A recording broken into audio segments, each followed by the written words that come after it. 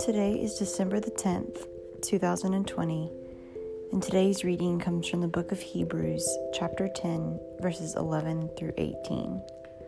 It says, "Day after day, every priest stands and performs his religious duties. Again and again, he offers the same sacrifices, which can never take away sins. But when this priest had offered for all time one sacrifice for sins, he sat down at the right hand of God. And since that time he waits for his enemies to be made his footstool.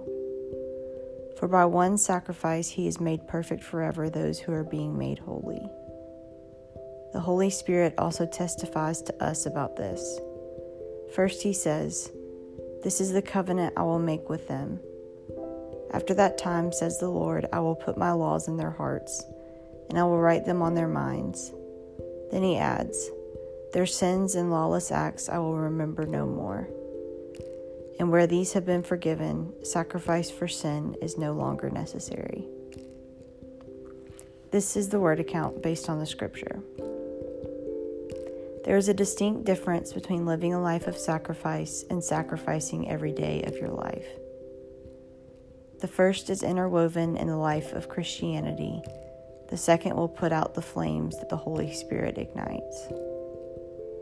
When we feel the need to lay our life down consistently, we lose sight of God's intended hope and goodwill. His intention is not for you to be broken. His intention is for you to heal.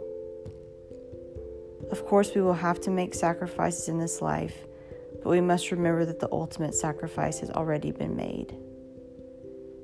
You do not need to earn your saving. You have already been saved. But you do have to acknowledge God's power and humble yourself in surrender while obeying God's commands. You must be willing to go where God is calling, even if it means sacrificing your perfect plans. Jesus made the ultimate sacrifice. That is why I hesitate to say, I live a life of sacrifice. I have never been nailed to a cross and given my life.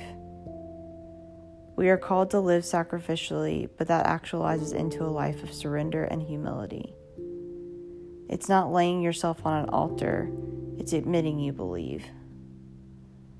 God does not need your sacrifice for sin.